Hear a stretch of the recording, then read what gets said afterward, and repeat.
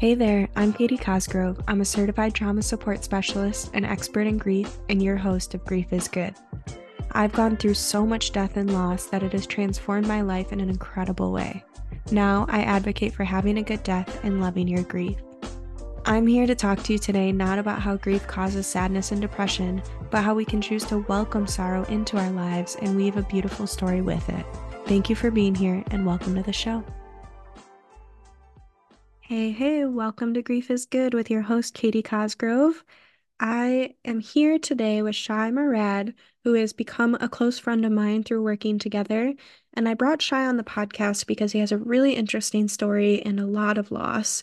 And I really want to hone in on the fact that, grief doesn't have to just be about the death of a loved one. We grieve all of the time about the littlest and the biggest changes in our life. Every time we experience change, we experience loss. And every time we experience loss, we experience grief.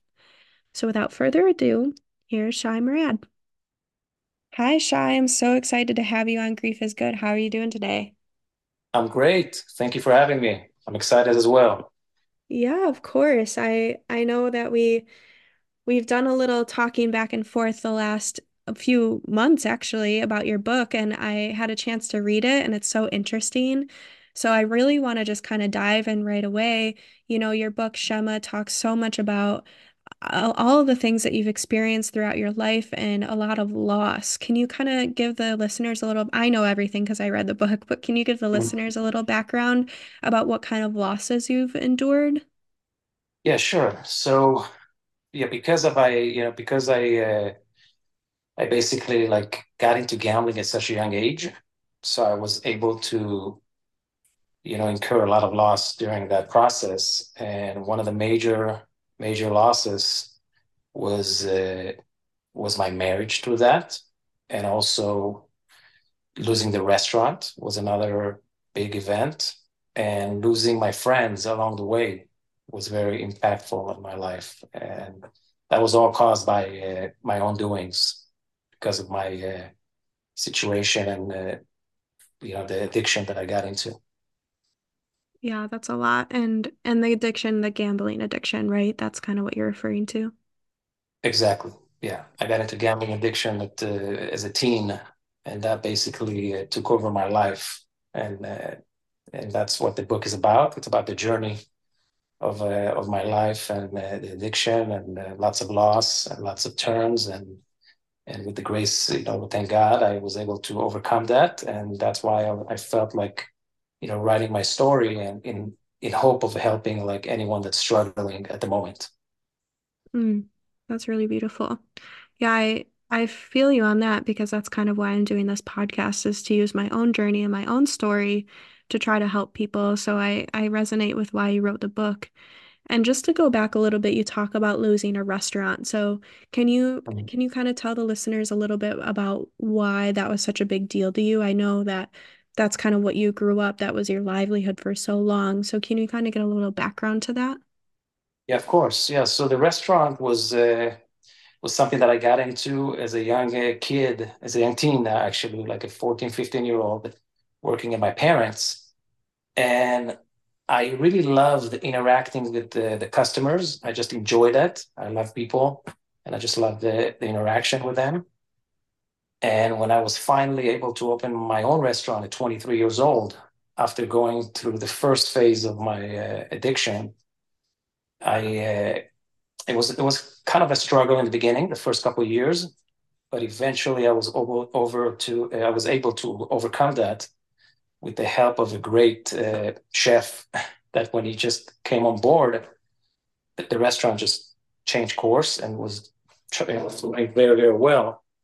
And then I ended up doing it, like basically running the restaurant for 15 years. And throughout the 15 years, it's a long time. So there's a lot of relationships built, a lot of people you meet, and a lot of events that happen at that time frame. And it was very, very difficult for me to basically, and I was able to basically overcome the addiction while running the restaurant. So that's why it was very, very hard for me because I already overcame the addiction years prior.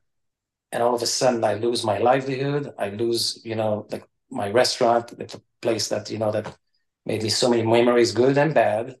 But it was basically like the air was sucked out of me because everything was taken out of me, out of my life. And that's the only thing I knew how to do basically since I was a young teen.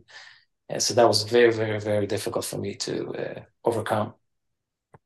Right. And we talk so much about how grief is different than just the loss of a loved one. Like grief is a loss of identity, a loss of livelihood, a loss of career, a job, etc., friendships, relationships. So I mean, Exactly.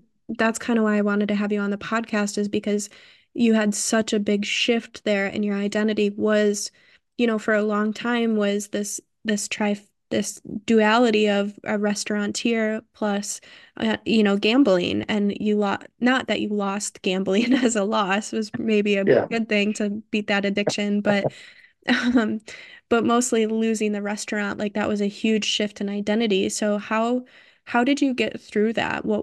Did anything like ground you? Did anything help you? What did you transition to after that? So once I closed the restaurant, uh, I was very lost emotionally, and I was going through a hard time, and thank God, at that time I got divorced prior to that, but since my son, I was able to have him with me like in the weekends, and my son basically kept me like from, God forbid, like relapsing again. And he was the glue that was holding me on and just keeping me like straight to go and just basically like do right. I didn't want to like go back to my old ways. But it was a difficult time. It was for a few years. It was very difficult times. I was very like basically I say I even write it in the book. I lost my smile. I lost my passion, and I just lost my drive. I was just working like Monday to Friday and just going through the motions. And then I would come home and I was just lifeless, just sitting on the couch and just, basically like a zombie mode. And then what ultimately got me like over the hump was when I was able to get, when I was able to work in a small company. I don't know if you heard this company. It's called Uber. It's a small little company. Just super small. It's super small, yeah. So Uber basically just started at that time, and I didn't even know anything about it. And I just, I was like laying in the sofa and just flipping the channels. And then there was a commercial, and it just said, you could be your own, could be your own boss. You can just drive for yourself, just earn money right away. All you need is a car, like a 4-year-old, 4 year new car or older. And then obviously I didn't have the car, the exact car at the time, but my dad had one, and my dad was super nice. And I asked to borrow his car, and if you can imagine, I didn't even know what Uber was, and here I was trying to explain my dad about this company. And yeah, it was very, very hard. Telling him that it's like a taxi where you take people, and he says, "No, you're gonna ruin my car if I take it. You can use it as a taxi." And I said, "Dad, you'll find out. If it goes well in a few weeks, I'll take over the payments. I'll buy the car from you." And right away, when I started driving for Uber, basically, because I love customers, I love people, and Uber, instead of customers, was passengers. And it was it's different than a taxi because, taxi, you have like a barrier there. And this is just like driving a friend. And people were able to just, if you just tell people, "Hey, how you doing? How's your day?" And they just open up. And it's just like, it was very natural for me to transition into that. And that gave me back my passion and my smile, being around people, talking to people, and then, but just doing my own thing on the car. And that just opened other doors for me, luckily. But so to answer your question, just Uber basically, like if a few years was very hard for me, but then Uber ultimately gave me my passion and my smile back and just getting back to normalcy. Yeah, and that's awesome that you found that. I mean, I can't even remember a time when Uber didn't exist. So it's just ingrained in our society now. Exactly. Because you're young, yes. It's been so around 2015, 2016. So Right. that at that time it was basically just launched in the area that I was living at. So it was fairly new. And yes, I just gave it a shot, and it just opened so many doors for me. And thank God, I'm doing well right now because of that.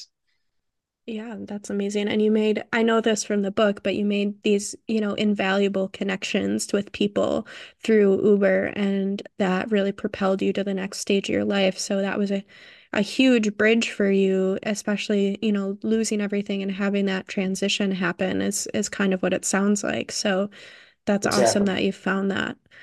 Um, Yeah, exactly. That's exactly it. Yeah. So I was able to transition to that, and that just opened the doors. It just gave me like a new beginning, and yeah, basically, and everything happened for a reason, I feel. So, I was able to meet such amazing people, and people are just wonderful, one after another. It's just, hearing their stories, sharing their stories, and just interacting with people, and that just and people are just great, just talking to them. And sometimes when you just share a ride like that in the car, people share, just open up, and that made me like that definitely, it was good for me, also mentally, to just interact with people like that back. So it basically gave me like that aspect, just like I had in the restaurant, because I was missing yeah, it, so many years, and I enjoy that. So that was a yeah. good. You don't seem like an extrovert at all. I'm actually, yeah, it's different, in different situation. I'm basically, I can mold myself to different situations, but Yep. yeah, I love people, and just, I'm just relaxed when I'm just talking to different people. It doesn't matter where you're from, what background you are. It's just people are people. And if you talk to them, they just open up, and there's some genuine, ness to this. And just, yeah, I just enjoy that. Yeah, I understand that. I definitely, when I'm going through a hard time or I'm grieving and I need a little umph or a little push, I find myself kind of looking for social situations, especially with strangers for some reason, because when Exactly. it Not to be yourself. Exactly. yeah, yeah, and sometimes it's nicer to talk to a stranger than it is to talk to somebody you know because they don't know anything and you have complete control to tell That's them true. whatever you want, and it just is, Yeah. it gives me some of my umph back, I find. And it's not like they're not going to judge you as much as like people that know you, So you could feel Yeah. free to tell them exactly. That's true. That's so true. Yeah, and I've always kind of towed the line about giving that out as like a tip because I know a lot of people aren't extroverted and I wouldn't consider myself a full extrovert, but I think that it even for introverts, like sometimes it can help to kind of test the waters with strangers to kind of give them a little bit information because you never know how people will surprise you and what they'll say, and sometimes you might find a little bit of help doing that. So that's really great that you found that through Uber. So, Exactly. And the thing is, what I recommend also to young people is to work in like customer service, like, interact with people directly. And I was able to get that, working in my parents' restaurant as a young teen. So, you develop it that over the years, that customer service and talking to people, and also, all sorts of ages and all different people from all backgrounds. So you're able to basically like talk to anybody about anything, different subjects. If it's, you know what I mean? If it's politics, if it's sports, if whatever it is. And if you just like develop that, and it takes time over the years. And that's the restaurant definitely gave me that. yeah, yeah, I completely agree. So we talk a lot on the show. I mean, it's the second episode, so as much as I can talk a lot about it, we talk Yeah, a lot about how grief is good for us and how sometimes the hardest parts of our life gives us some sort of like memento, whether that's strength or courage or, for me, it's not forgetting where I came from. Like that's a big one for me, and not forgetting my memories, and it makes me who I am. So can you speak to did losing the restaurant and everything, did that bring you any good, or what kind of good did that bring in your life?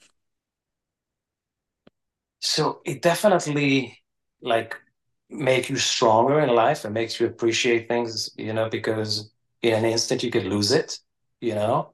Hmm. And I never thought I would lose my restaurant. So the way I lost my restaurant was even more difficult for me because I ended up losing it basically through a lease. My lease was up, and my landlord, it was my luck that a year prior to my lease being expired, it was a new landlord that took over the plaza that I was at, and he basically wanted like triple the rent. So So I never expect. I always thought, I was here so many years. I said, okay, I'm going to sign a new lease.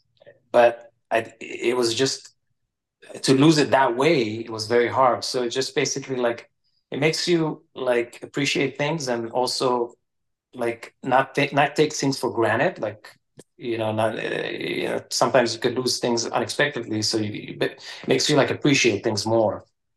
Yeah. Because of that. Yeah, But absolutely. yeah. And I think that it, like what you said at the beginning, like it makes you stronger because it shows you what you can go through and you can make it out the other side, and that, the Exactly. unfathomable is still Exactly. And it's your, one thing I would never forget. My rabbi, so he was the last person to be with me in the restaurant. This is after all my employees, basically I sat with them and, cried with them together. And I just told them, we're not going to be coming tomorrow. It was very, very difficult because, they all had families and just we've been working for many, many years together. So it was very difficult on that end. And when I stood there just walking around and just, all these memories come to you, all these years. And my rabbi told me, like, keep your head high. We don't know what life will bring us next, but I can assure you that one door closes and another one will open. So always keep the faith. And that stood with me forever, that when he told me that. And he was right, At that moment, I thought, basically my life was over. And it took me a few years to get back. But, thank God, it takes time, but one door closes and another one opens. And that's my message also in the book, So if you lose something, it's not the end of the world. It doesn't matter your age. It doesn't matter your education level. It doesn't matter, the time that it happens. Just keep your head high, keep the faith inside and believe and just move forward.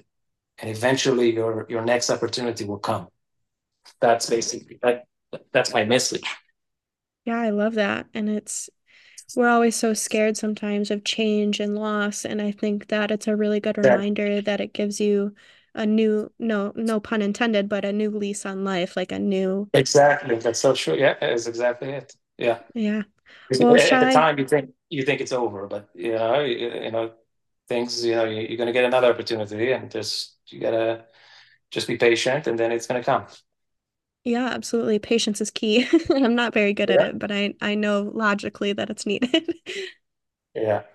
So, listeners, we always close out the episode with why grief is good. And today, grief is good because it gives us a new appreciation and a new lease on life.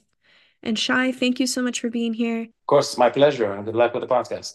Listeners, you can find him at www.shaymorad.com, which is ShaymOrad.com. And you can find his book, Shema, Always Keep the Faith, on Amazon. Until next time. Thank you so much for listening, and I hope you found some really great information in that episode. If you have a chance and can leave a review on Apple or Spotify, it would be so appreciated and would really help me reach more people in their grieving journey. If you need anything or just want to talk about your grief journey or grief dreams, you can always reach me on email at Katie, that's Katie, at griefisgood.com. And don't forget to sign up to our newsletter where we go over tips for grieving, death, information about death doulas, and way more. And you can find that at www.griefisgood.com. See you next time. Bye.